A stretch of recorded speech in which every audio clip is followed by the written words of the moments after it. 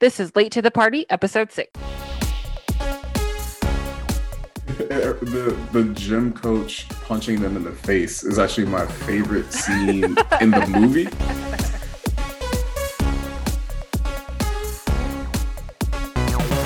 Hello, and welcome to Late to the Party, episode 6. This is the Geeks Unleashed monthly book club podcast where we work through some of what are considered the most essential graphic novels of all time. This month's graphic novel is the acclaimed manga Akira, Volume 1 by Katsuhiro Otomo. I'm Mark. And I'm Jasmine. And we're joined by our guest, Mello Brown, today. Hey, how's it going? Mello is a very busy man. We're so grateful that he could join us for this episode, so thank you so much. He is a former writer for Stars American Gods, currently writing on Blade Runner Origins for Titan Comics. He has written for an Apple TV series called Calls, and I'm sure he's got a few more things up his sleeve that he may or may not be able to talk about. And his former life before he was a writer, he was also a software engineer, and he has done several... I've read a couple of your articles and listened to some of the podcasts where you talk about cryptocurrency. So thank you so much. Thank you so much for joining us today. Thank you for having me. It's an honor and a pleasure. And I'm especially happy to be talking about Akira today. This book is amazing. This is the GOAT. This is like everything that a comic writer should be looking at before they even pick up a pen. Okay, then I can't wait to get to pick your brain about this book then in that case. So just a quick summary. So Akira was originally serialized beginning in 1982 in Young magazine. Akira, now under the Kondasha imprint, is recognized as one of the first complete manga series to be translated into English, credited for being the manga that was first outside of Japan to become a booming success. First picked up and colored by Marvel, Akira has garnered 7 Harvey Awards in its 8-year run. It's a cyberpunk series set in the futuristic neon Tokyo over 20 years after a massive unexplained explosion decimates the city. The story revolves around teenage delinquent bikers, revolutionaries, and activists, shady military government officials, and a mysterious telekinetic being at the center of it all. The full run covers a long time period and is spread over 6 omnibus-sized volumes. In this episode, though, we'll only be covering the first collected volume. The art and writing is by Katsuhiro Otomo and has an impressive resume, which includes a variety of manga, as well as director and screen credits on Akira, Steam Boy, and Metropolis, to name a few. Sorry, that was a big chunk of writing there to go through. And rather than sort of recapping the whole book, it's a big chunk of book to go through. We just thought we'd sort of break it down into sort of themes and characters and art, obviously, as well. I think, obviously, the art, for me, is one of the main key things about this book, actually. So absolutely. Yeah. Should we actually probably start with the art, to be honest? When I heard that it was coloured, I was really keen to see what was out there in terms of colouring, but you can't track down those coloured books. They seem to be quite rare. In fact, I found sort of Reddits and subreddits talking about the coloured ones. I think they're sort of mythical books now. So it's only the black and white. And actually, what I thought was quite weird was that the first 5 pages are coloured, and then it is black and white. And then it drops you right into just black and white. Yeah. And so I thought it was quite weird that they kept sort of 5 pages of coloured and then they drop it into black and white. So for me, though, like the attention to detail in terms of the line colouring and the shading, the massive use of black and white was incredible. And the range without actually any colouring to sort of differentiate anything in here. I loved the sort of the detail. But one of the things, though, that really I thought was incredible was how fast the book was, but that it helped with it helped with the art in terms of making me constantly feel like I was reading like an action film. Like it's because of the speed of the art as well, like and the sound effects that they put in there, like and the lines to constantly sort of show the motion of things throughout the book. Mello, have you got any thoughts on sort of the artwork itself? Yeah, actually, it's weird to think of there being a colored version simply because the black and white is used to such a degree. that it even feels like some of the scenes are bleeding. Like the city of Neo Tokyo always looks like it's wounded. And which it is. It is coming after like that massive explosion, and you know, like fans of the film know that like it's going to get worse. And it's always on like its last leg, and we're seeing people react to that. And by having it in black and white, almost feels like a context of what the characters are feeling, and that's saying a lot more than coming from just like, you know, every manga. It is like this. It is black and white, but this right here uses it to such a degree for the environment that it feels really special. And every tiny bit attention to detail was used for that as well, including my favorite thing that it does, as you were mentioning before, in regards to action, is the blocking. Like the level of attention to the environment and space when the action starts, you know where everything is. That's an extremely hard thing to do. And like, I mean, like you got these books are like the size of encyclopedias, so you got space to do it. so like if I don't know where things are, I'm gonna be a little upset. But still, there's so much blocking in regards to action scenes and knowing exactly where characters are and how these amazing stunts that they're pulling off and the logic to it within the art itself, and every little attention to detail, like when someone gets hit and you see just that tiny little thing in the corner of a gun flying, you know that the plot in this particular action scene has entirely changed, that a gun is out of the equation or entering into somebody else's. So yeah, it's excellent.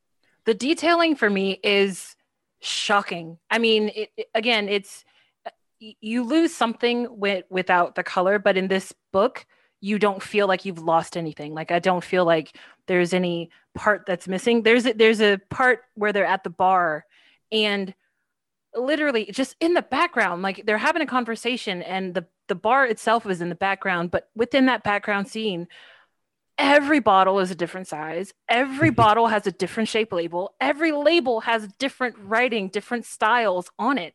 And it's like, who does that? Who bothers to put that much detailing into something that is so insignificant and has no bearing on the story or the plot or what's happening in the scene at all? And this entire book is just filled to the brim with that kind of really small detailing, like to the point where you can see treads on the tires while the motorcycles are on the streets. It's insane. So that the artwork in this book was really kind of the driving force that kept me going. Normally, well, not normally, but there are plenty of times where I'm reading comics and sometimes I get so engrossed in the story, I forget to look at the panels as I'm reading them and I'm just reading the text. Whereas with this book, it was kind of like, oh wait, they're talking here. Okay, let me read the text bubble, because like the images are pulling me forward with this story. Like you said, it's the motion, it's the sound effect bubbles, it's all of that stuff that really kind of pulls you in to the point where you forget that you're reading something.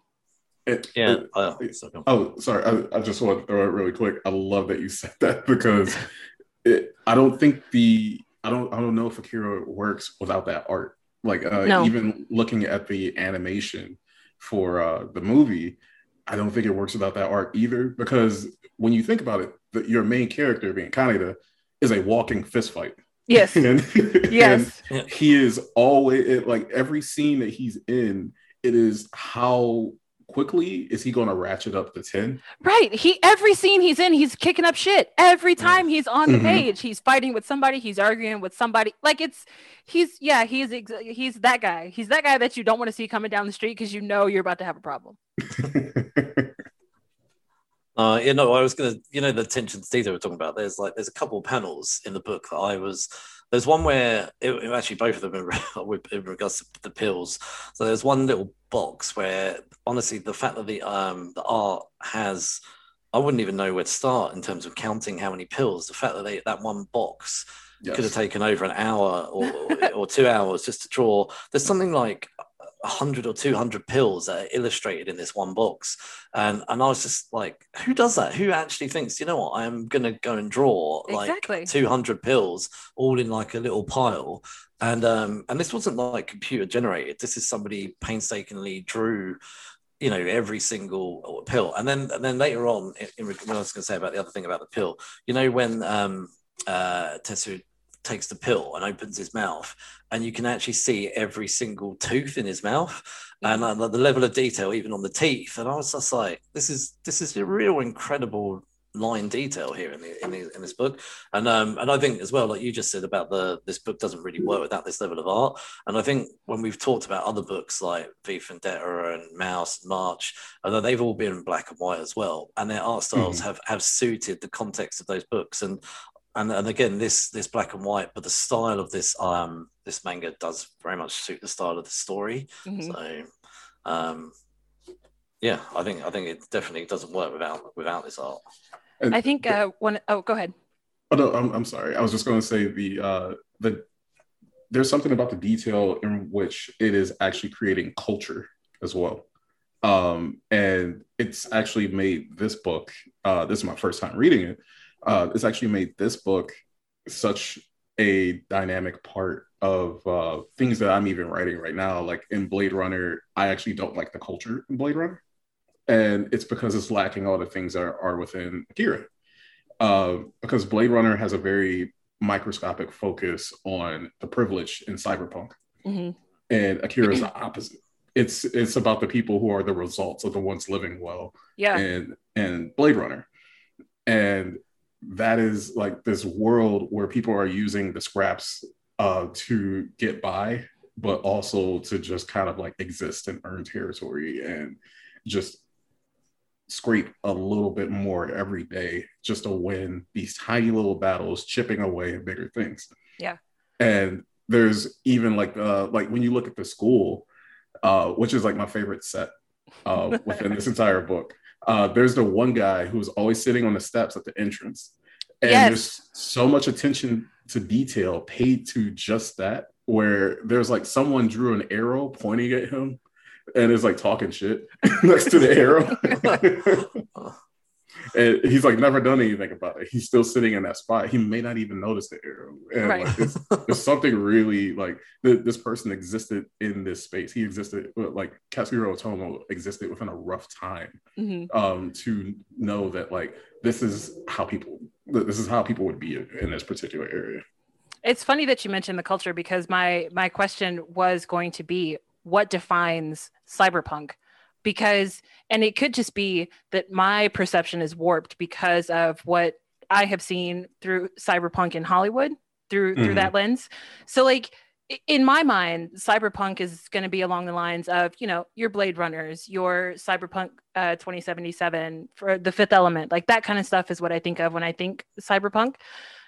So the fact that this book is also defined as cyberpunk made me stop and reevaluate my whole perception of it. So I just kind of wanted to know, like where would you paint the line between, say, like cyberpunk and dystopian? Where is the differentiation between those two genres? Always like the base level of dystopian is when your characters are in a place where they're just like, you know what, we may have to eat rats tonight. Kind of like it's within like zombie movies or like aliens invaded us or something like that. And there's like this level of desperation that comes from just, we may not wake up tomorrow. So like a dire survivalist kind of thing would define dystopianism. Yes. Okay. But within cyberpunk, and even pertaining to this, it's people who are just like, there is a better life. There is a goal at the top, and I could figure out a way to hit it. And it's always a larger conversation about capitalism, socialism, and the government, like kind of policies mixing with corporations to the point where there's a line so blurry you don't know the difference anymore. And what you're seeing in that respect isn't so much dystopian as it is, we are all now products. And that's kind of where I see like the big difference there, where even these kids are as rough as they are, and very much are going to be looked at as adults anytime they're like picked up by the police or anything like that, is because they're now products to the point where all they have is each other. we never really see the parents. We don't Yeah. know what they've done or what they or where they go home. It's very much like the only thing closest I've seen to this on screen was like Attack the Block, where even you saw the parents for like a moment in there. Right. Like they all got like in passing. Yeah. Yeah. But these kids, they're like, we exist in the streets. That is our mother. Like that is like that's where like these bikes are appendages of us. They are our identity. This is our purpose. And we don't know what the future is going to look like. And as of right now, we just have to live in the present because that may not even last that long. It's funny you mentioned like Attack the Blocks, and it's weird. It's weird because I'm always talking to Jasmine about like British stuff, like, and I actually haven't watched it, but oh no, no, I know. I'll put it on my to-do list, but the gang element and like because I did see a comment you put there about essentially their kids that kind of want to be adults, but they're kind of having to grow up very quickly because they are obviously in the street, you know, the gangs, you know, and living in the street life and stuff like that. And it's really weird because I've been having a lot of this conversation recently because I've got an 11-year-old and I live outside the city. Obviously, I live in the countryside, and I've got a best mate who lives in quite a tough area in central London, and his kids are he's got a few kids like myself, and the differences between them, like we saw each other last weekend, and you could see the differences. And me and him were having this conversation about growing up in big cities versus growing up in the countryside, and obviously having to become, say, streetwise. And I was chatting to Jasmine before we started recording about a conversation me and my best mate had a few years ago, and about a film called Kidulthood. Have you heard of Kidulthood? No, I haven't. Okay, so it's basically I was in my friend's apartment in London, and I just said to him I'd heard about Kidulthood, and I said, like, you know, what's it about? And he just points out the window and he said it's just about out there. Like, and it's basically along the lines of like a 15-year-olds living on street sort of gangs and stuff like that. And there's three of them, and at the end of Kidulthood, one of them goes to prison for murder, and and then the next two are about sort of him about about coming out of prison and trying to rebuild his life, and that it kind of made me a little think about that when I was reading Akira, just thinking about how this book does just focus like on that sort of street gang, and they're in the school kind of getting told off, and really they don't really care. Like, they're getting told off, and I just thought this is where like you see a real lack of either the lack of the parents or them forming their own sort of family unit, and and it was, and like you just said though, throughout this book, like it was just seeing that and seeing them, and the relationships between them all, and having to grow up very quickly.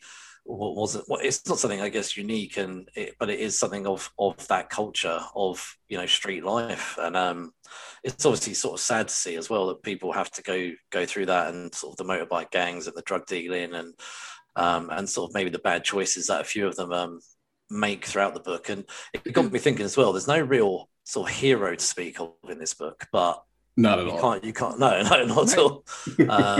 So obviously this is the first of 6 books, so maybe somebody will become a hero down the road. But I guess that probably brings me on to how I was really disappointed with Tetsu getting superpowers and not sticking with his friends. That sort of really disappointed me. I was kind of hoping that he might side with the gang that he was with, but instead obviously takes over another gang, which I didn't really see coming, to be honest. So I was kind of hoping that he was going to stick with his friends and stick it to the man rather than I thought it would have been kind of like he wanted to get out from under Kaneda, but I thought they kind of would be friendly rivals, not like murderous, destroy the whole city rivals. It goes back to, these kids are all they have. And for him to have lost someone, but not just to lose you, but I have now lost you to the very people that we're fighting against. Like, that's got to be a real shitty feeling. So I mean, we'll probably get to this later, but like, I want to keep going because I want to see what happens between the two of them, because they were like peas and carrots at the very beginning, and then by the end, man, I was like, there's a whole world apart between them. Absolutely. And like the only mark I actually have against the book is that I feel like I just started on season 3 of a TV show. So you missed all of the build up, all of the world building that goes with it. Yeah. Like there's no backstory at all, which is I think it's cool. I personally have a rule when I write that I don't like to do flashbacks. And thank you. That was a kid. We've had this conversation. Oh my god. Oh my god. Flashbacks are only appropriate rarely. Very, very, very rare genres do they apply. I a lot of times I think flashbacks are just lazy storytelling. I think context is fun. And what do you think then? Because you just said that. Do you think, because like I've seen it where a show will have currently it's every episode set in the present, but then they might have one whole episode that's a flashback. Mm-hmm. And I think I prefer that sometimes over the, like Arrow used it almost to the point where it became a crutch to the show. And it was okay in the beginning, but then they just it was okay for like the first season because none of us had any idea what happened to Oliver. But I mean, 5 seasons later, I'm like, are we still on this island still? But yeah, they took him off the island, took him to Hong Kong, and then took him back to the island. But I mean, it was to the point of ridiculousness. So there was in Prison Break, they had in the first season a whole episode that was just a flashback, and I liked that because it was one episode, and then it was kind of nice to see how they got to where they were at the beginning of season 1, but to have it constant in Arrow, it was like, just enough. And I 100% agree that is not a good way to do storytelling. To be like, this person learned this lesson in the past. I'm like, then that actually deteriorates some of what's happening in the present. Yeah. So it's very weird, and I don't think flashbacks should really go into too much of fiction because you're basically doing exposition dumps by just changing the entire environment just for a moment to go out of your way, and then throwing this in the narrative and then taking it back and being like, now you're informed, now you're emotionally involved, go for it, kids. And basically really, it's like, now you're in my head, so now I can continue doing what I was doing. But that's not how it should be. We all did the heavy lifting and I dragged you in here with me. And but the one episode flashback I think is always really good, especially if the one episode flashback is like dizzying, as long as it's not like very gross prequel stories, which is like what I'm always trying not to do with Blade Runner, where you have like Solo, where it's like your name is Han what? You're by yourself? Solo? Cool. Like I just like I was in the theater like turn into dust. I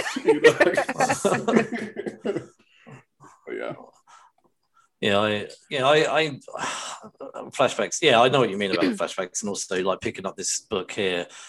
We've already, we don't get to see how the friendship is really built. We kind of just get to see the friendship kind of fall apart like very quickly once he obviously starts to get powers and obviously I don't know what the next 5 books will entail. I don't because it's so fast paced. I would imagine that we're not going to get flashbacks. Like I would imagine, I'd like to think they're going to keep the tone of in the next 5 books, but I guess who knows. So my next question would be: we talked about how the parents are pretty much non-existent.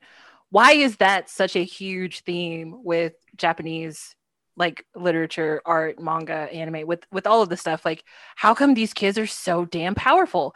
And you see it everywhere. You see it even in stuff that's geared toward kids, like My Hero Academia, 15-year-old kids that are learning how to be heroes, but they're fighting real terrible, awful villains at 15, and they're expected to be able to step up to the plate. You've got stuff like Battle Royale, where literally you send a whole class of kids to an island to kill each other, and then last man standing wins. I mean, where does this kind of idea come from? And like, why is it always on the burden of the kids to be the ones to save society? Personally, I think there's 2 different reasons. One being very corporate, the other one being something that's just a part of the culture itself. The corporate one is Shonen Jump makes so much money. It all comes back to the money. They're always just depending on boys to buy Shonen Jump, and so there's a lot of boy manga. And like whenever there's like like any woman that shows up, they're treated a lot like the women that we've seen in Akira be treated so far within this volume. But in regards to Japanese culture itself, they do consider a lot of who we consider as kids. They're like 14, 13, things like that. They're just like, you're about to enter adulthood. You're at that point where you're like making really stern decisions about like even what's funny is that Haikyuu, the book and series that is about volleyball, I think they display this the best in a lot of ways, because if there is like any kid that is in like the senior level of high school, that kid is like, they talk about that kid as if they're dead. Yeah, like, exactly. Just, like they no longer exist. Like like it's his senior year. Like, I sure do miss Senpai. I'm like, he's like just studying in the library. Yeah. But he's in such a social pressure to figure out who he has to be for the rest of his life. Yeah. At that moment. And what they're actually doing at that time as well is that while they're playing volleyball, they're just like, this is the thing that's going to define you forever, kid. You got to be good at it. And like they all have this pressure. And that's very much a part of Japanese society, where it's very specific about mastering something more than it is about innovating and trying a whole lot of things. It's about like, no, perfect the thing that you think you want to be good at. And that's it. Okay. And so these kids that we see like in Gundam, which is Child Soldiers, the series, is very focused on them becoming adults throughout their entire fight and making the decisions that not only matter to them and who they're going to be, but also matter to the world. And that's how it feels for a lot of kids in Japan. That's I was going to say, you know, that conversation like about the sort of the teenagers, the focus around the teenagers and their choices and things like that. And obviously we just talked about a lot of anime and manga, but I've actually had this conversation a few times, like just generally. So, you know, you'll get these shows like, and the CW is quite big on them, you know, things like Gossip Girl and 90210 and historically in the 90s, Beverly Hills, where you have the focus just purely around the teenagers, and you get one family where they show the parents. But other than that, the show is purely focused on these teenagers that want to be adults. And this is the same in Akira. And I've had this conversation because my wife sometimes teases me about how I'll watch like teeny bop shows, she calls it. And I'll be like, you know, but I like Gossip Girl. But the reason why I think I prefer these things is because I can get my mind around why they make stupid decisions. So when you watch like an adult show where the cast is 95% adult and they make stupid decisions, like I'm like, you know, what the fuck? You know, like, you know, and it's always the typical like, you know, boyfriend girlfriend situation where a third party kisses one of them. They decide not to tell their boyfriend girlfriend until 2-3 episodes later when it comes out, and it's all very dramatic. And yes, I can get around that as teenagers, because teenagers make stupid decisions, and teenage normally shows are a lot more dramatic and like, you know, there's a lot of tension and drama, and I like love all of it when it's teenagers, because I can get my mind around, as a teenager, you're stupid. Like, but as an adult, by now we should have learned. Like, if I go to work, for instance, some girl kisses me in the office, to tell my wife straight away before I get killed down the road. Like, why didn't you tell me? But like, when you watch like these sort of, you know, adult dramatic shows, or when you read about them, you know, you kind of almost start to take away the credibility. I personally feel like, because I start to put myself in the adult shoes, thinking, I would never. But then I keep thinking, well, it's TV, it's a book, whatever. There's, you know, even as an adult, I guess there's got to be some level of drama. I guess it just frustrates me more watching it as an adult and or reading it as an adult. So I just find when I'm reading or watching anything where it's teenagers involved, I get behind a lot more of the drama, and that's just me. I think you're actually like, so one thing that we get a lot as writers, whenever we present any script, like I wrote episode 3 or about something like that, we got to turn it into a studio. The questions they're always going to ask is like, why this story? Why now? Why these characters? And it's a lot easier if it's high school. And the funny thing is, the exact same rules apply for if you were to tell a story that takes place in a battle royale, or if you were to tell a story that takes place in a zombie apocalypse. And that is how much tension it is for a kid in high school, because even the slightest thing can throw you off to a level of being like, well, hey mom, we gotta move. Yeah. because I got the knockoff jersey that I bought down the street instead of the actual name brand shirt, and everyone saw my face. I can't live here anymore, and you can actually raise attention that high, and it is as high as just like, well, I ate 2 canned goods out of the food storage, and we have to do a zombie run in order to to replenish my midnight food run. Yeah, like, so I'm not going to tell them I ate it, but they're going to be hunting for me, so we got to leave, dude. Pack up the kid, like, so, and it's real simple where someone will read that and be like, oh yeah, that kid wouldn't be able to go to school. Yeah, this makes sense. and so I totally agree. Like the pressures there are entirely different from just like an adult living an average life that's supposed to be someone who has all their shit together.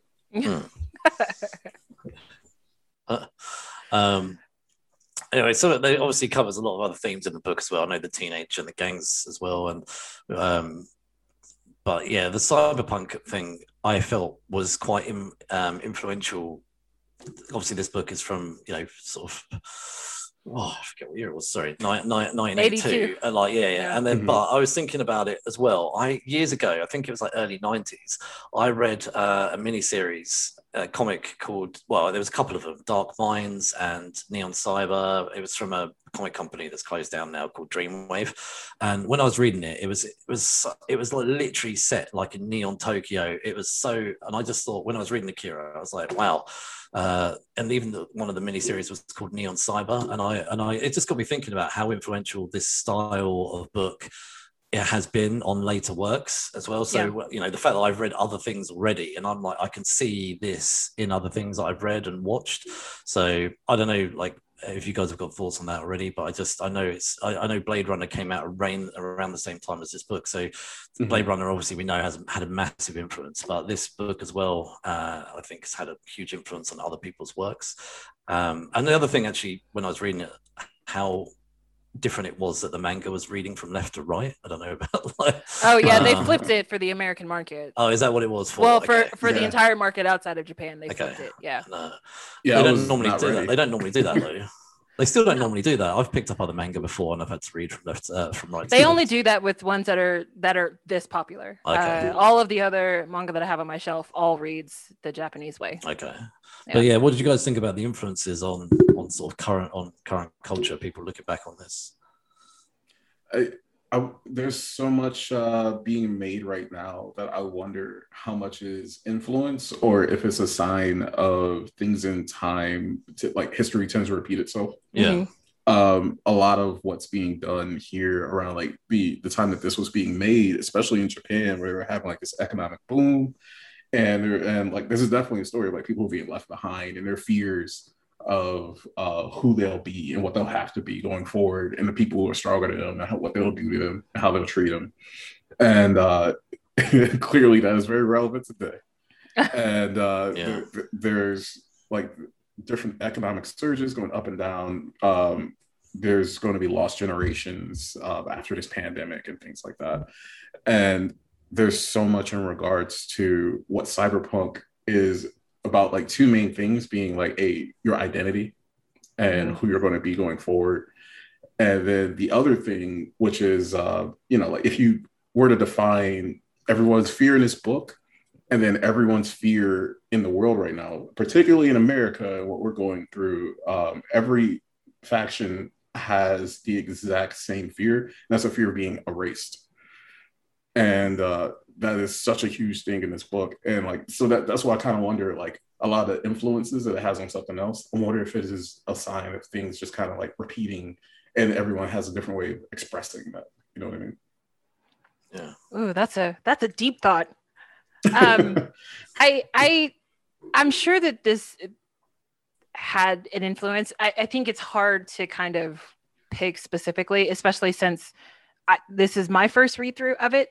And like, it came out before I was born, but like, I'm sure it had an influence. You probably see the same influence in stuff like Ghost in the Shell, and some of the other Japanese manga. And as far as style goes, when I first opened this book, the first thing that popped into my head was Banana Fish, which came out in 85. So it came out 3 years after 3 years after Akira came out.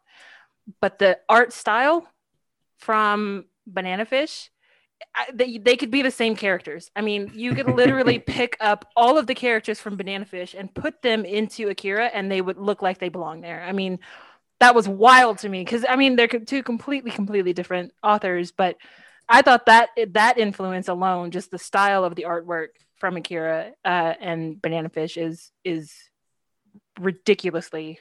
It's really close.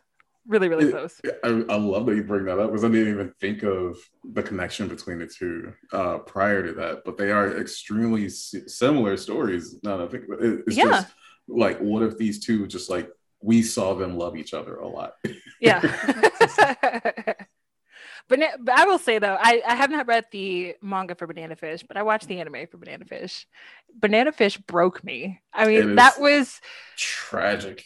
Good God, that's the hardest thing that I've watched in a very, very long time. I love it though. I would definitely put it within like my top 5 anime that I've ever seen, but I will never watch Banana Fish again. One time was more than enough to get all of those emotions. Like I am set, but it was fantastic and it was completely tragic. And it was also the first time I had seen, I'm not saying it's the first one, it's the first time I had seen like a Japanese story but set in America. So I thought that aspect of it was really interesting. Just to kind of see the two different vibes kind of mesh with an American backdrop was a little weird, but at the same time, like it worked really well. But yeah, so I can definitely see the Akira influence on Banana Fish for sure. Yeah, definitely. Yeah. I was thinking as well, like other things in the book we've not really covered is there's quite a lot of mystery as well in the book in terms of who is Akira. Also, these government people what's their agenda, and it's still not really revealed by the end of the book. And also we've got the anti-government sort of terrorist groups as well, and even little things like their background between the characters as well, like the brother-sister thing, because it doesn't seem, I didn't really get the impression they really were brother and sister. But yeah, so I just sort of wanted to just maybe jump into some of like the sort of the mystery as well. Like I was actually really enjoying the mystery, like who is Akira, like this big fear of who Akira is. And I know I have seen the movie, but like I obviously was just trying to concentrate on this book. And yeah, so what do you guys think about sort of the mystery and this build up to Akira rocking up? I think, why do we call them terrorists though? It's not just you, but like a lot of the descriptions call people terrorism, like Kei and Ryu terrorists, but like to me they're more resistance fighters, I guess. Like they're revolutionaries. Because to me, like a terrorist wants to bring down a society and make people miserable, but that's not their goal. Their goal is to stop the government from oppressing its people. Well, that's they don't like it. So of course. But like, so that bugs me because I started reading like a lot of other reviews about Akira and that kind of thing, and so many of the reviews just kind of write them off as terrorists, and I'm like, but they don't come off that way, and I don't know if that's just my bias or like if people just assume, oh, anyone who is anti-government, you're a terrorist. So I definitely don't think that they're terrorists because they're not causing terror, and B, everything that they're planning is more like covert spy missions, right? Rather than, and they're like, we're going to make this company, like we want to reveal what they're doing, right? And we're going to figure it out from there. Like they are is kind of like the dog chasing the wheel at the moment, and like their ultimate plan, like maybe it's just issue 1 or volume 1 that we haven't seen, which is opposed to who I actually really, really like, the Avalanche group in Final Fantasy VII.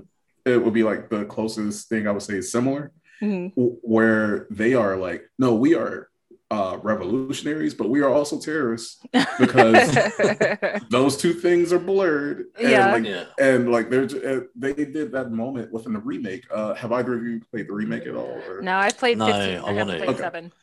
Well, this is very early, so it's not too bad of a spoiler. It actually is after the first Mako reactor explodes within like the intro. Like there's a moment where they actually do something that the original game didn't, which is like they see the results. They're seeing the city is like a panic. Buildings are crushed, people are like dying, and people are running for their lives and grabbing kids and pets and like doing whatever they can. And like the members of Avalanche are just like, oh my God, this is what we did. And Barrett is in a place where he's just like, this is what you signed up for. Like, this is like, we are still doing stuff to save the earth. I'm not going to say that we're the good guys, but we're the ones saving the planet. Like, there's a bigger evil and it's going to cost some shit.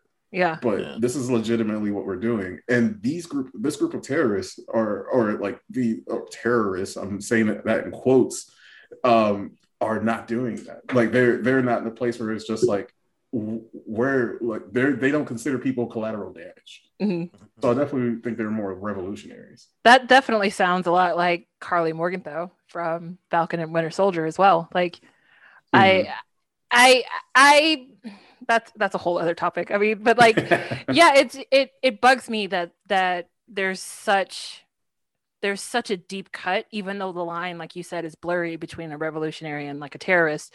But yeah, I hate that's how they describe this group, because it's just not what I see when I read this. Now, again, this is just the first volume. Maybe they change their tune as this book progresses. But yeah, I like them. I liked that at first you kind of don't know if you trust them. You kind of don't know if you like them. But then as you keep reading, you realize, okay, well, maybe I don't trust you yet, but like I know I like you guys better than I like the military guys. Yeah. So let's just see how this kind of plays out. One of the other things that I really liked about this book, this is the first book that we've covered that has been translated. So a part of me is wondering how much of this is me enjoying the translator's version of what Otomo was trying to get across, or if the translator got really close to as close as you can within a translation. So as I'm reading it, I found the dialogue to be really punchy, really fun. And it was used really effectively because there's a surprising amount of humor in this book, but it's like situational humor. It's not the kind of humor where it's like, oh man, this is the perfect time for like to insert a joke here. It's just like you were saying earlier about the guy sitting on the steps, sitting next to an arrow, complaining about him sitting on the steps. Like it's just there. So that was something that as I was reading, and I usually don't do this, but like I would be sitting down and laughing out loud while I'm reading the book, because it's just like, why? Like, why is that arrow there? Why is the gym coach so stupid? Why do you hit these kids and then flick your hair like Johnny Bravo? Like, what is happening here? The gym coach punching them in the face is actually my favorite scene in the movie. As they're like all just standing in a line, and then he's like just punching them one in a row. You can see the next person he is about to punch is just calling him a motherfucker. Just in preparation for it, because you know it's coming. Yeah, you so that whole scene reminded me of like from Head of State, when Bernie Mac gets off the train and everybody is trying to talk to him when he gets off the train, and he just runs through the train station slapping everybody, just slapping the shit out of people. It cracks me up.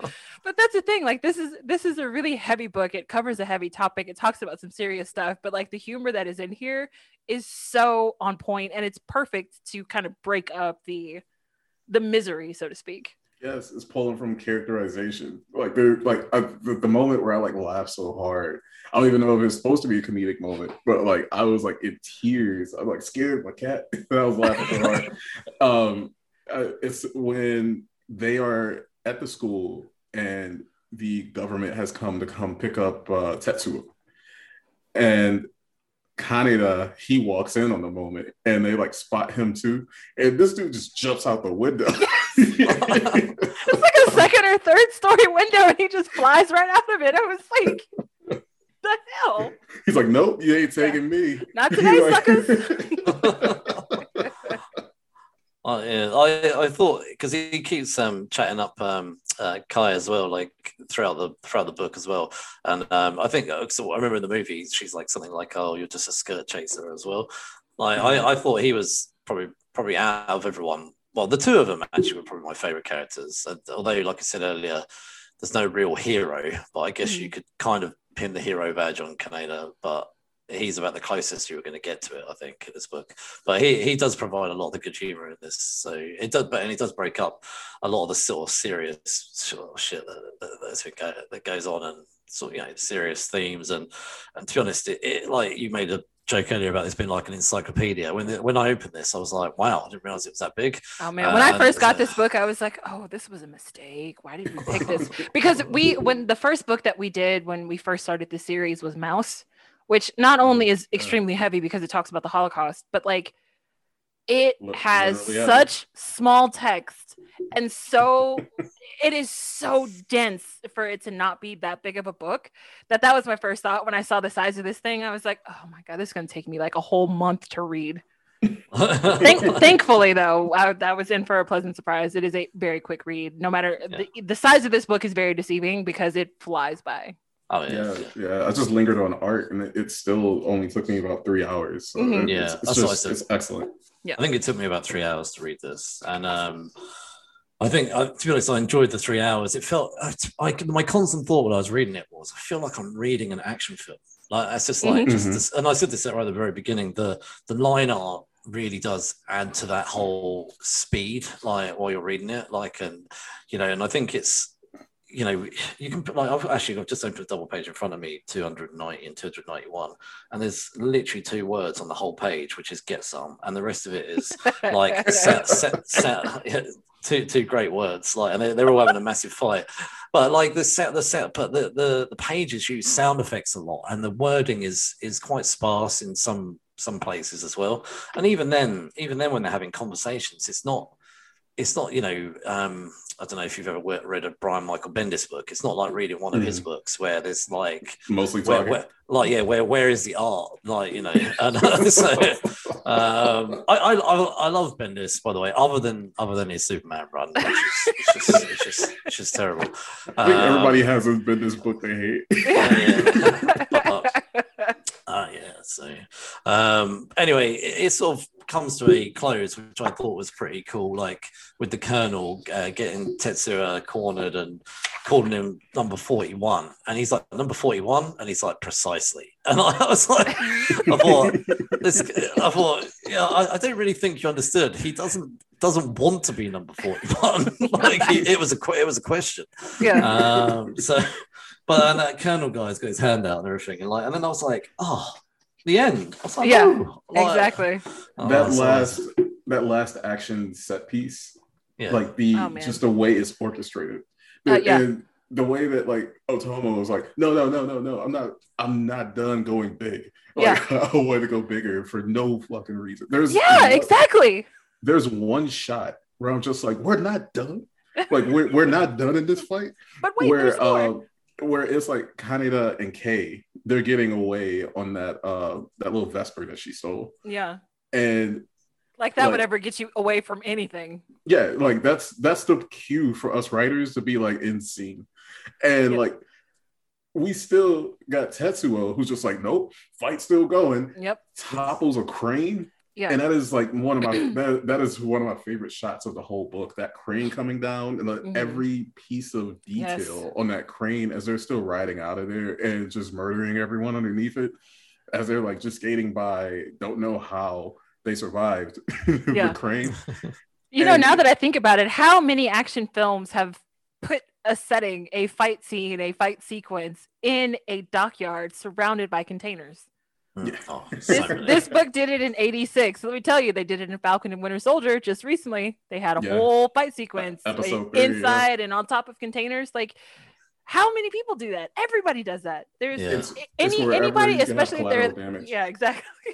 Especially if they're near Long Beach, they're gonna have a scene with containers. Like, that's wild. I was just thinking in that Spider-Man PlayStation 4 game, there's so much of that is like around the docks and containers and stuff like that. But so sort of kind of wrap this up. I personally really enjoyed this, and I'd love to carry on reading the other 5.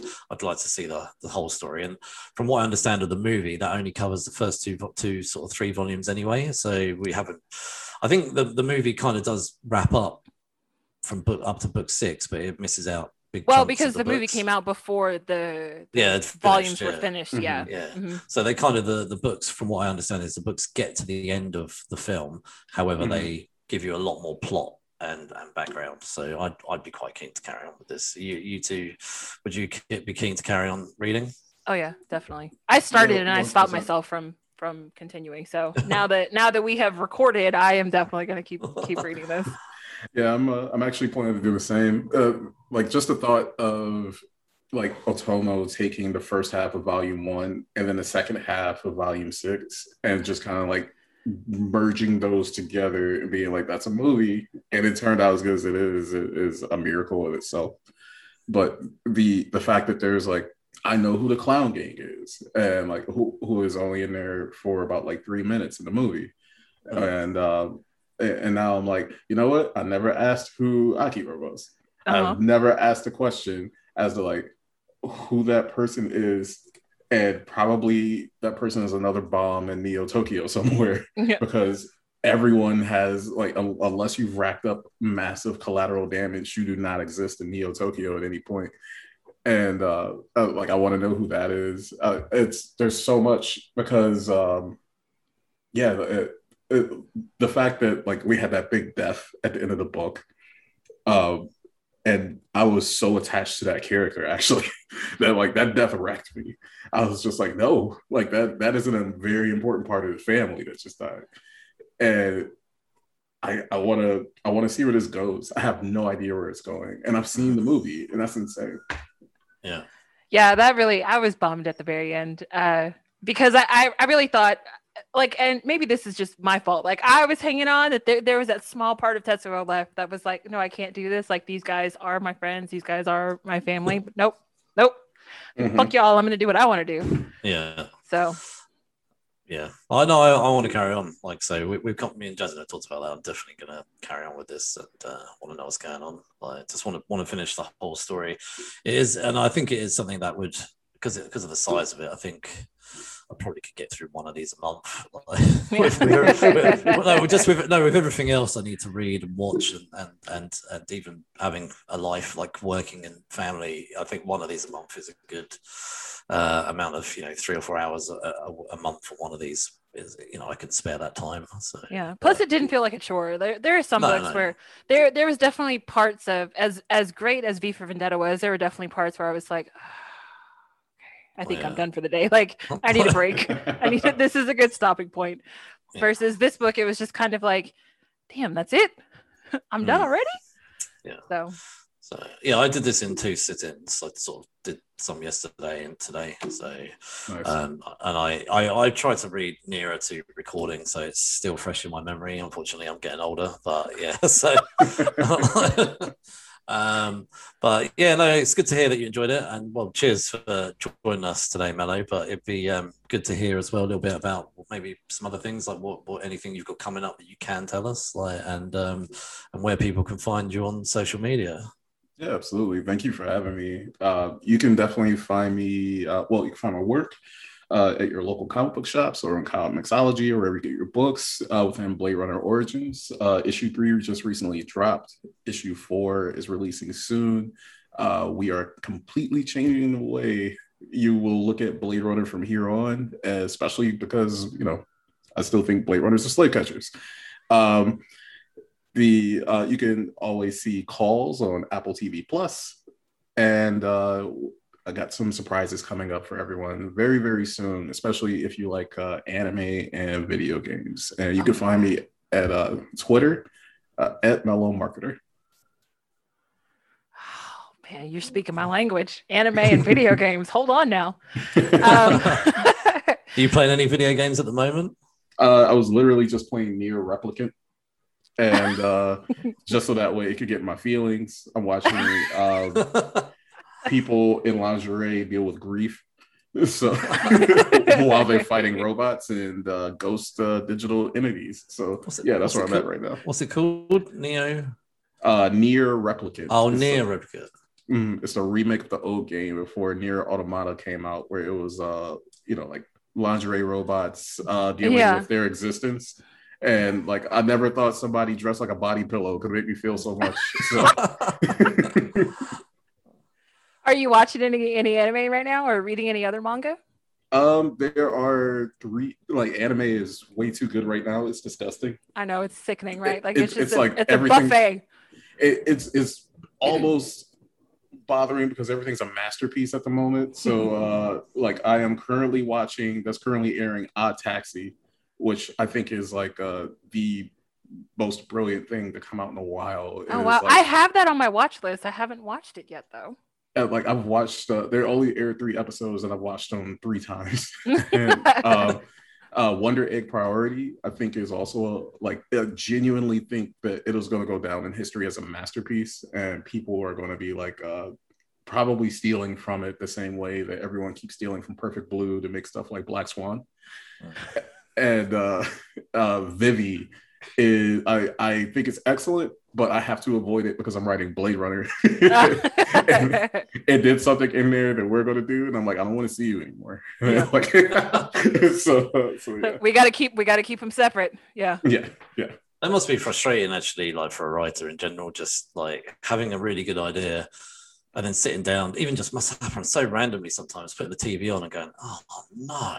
It's that actually happened with what was it, The Falcon and the Winter Soldier recently, where they're because since I'm telling the story of how the first Blade Runner came to be, that actually was a huge issue in regards to they basically did 3 character beats that were very similar to what we're doing for Sam's transformation into it'll be revealed hopefully by the time people hear this, but Sam's transformation into Captain America. Mm-hmm.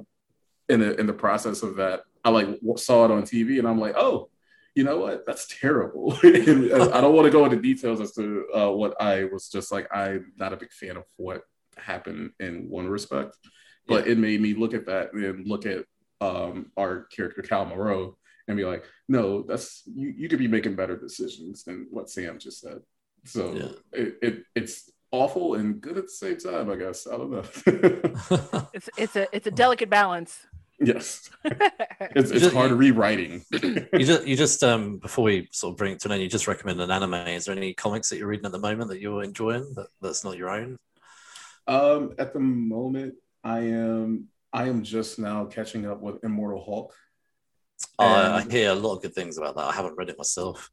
It is excellent. I will just only say things everybody else has said at this point. Like Immortal Hulk is its own franchise now, right?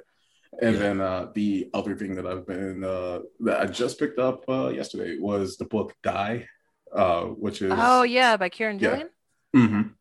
And I don't know anything about it. I'm just super excited. So yeah. I've heard good things about it. I haven't read that one either, but I've heard lots of people talking very, very highly of it. It's one of those things where when you work in the industry, you always know about the properties that they really want to make into film or television. Mm-hmm. And Die is one of those ones where everyone's just like, why did we make this already? Why are we not making this right now? You know? And I'm just like, yeah, I kind of wanted to check this out. So yeah, I'm excited just to look at it. Cool. Thank you very much. Thank you for having me.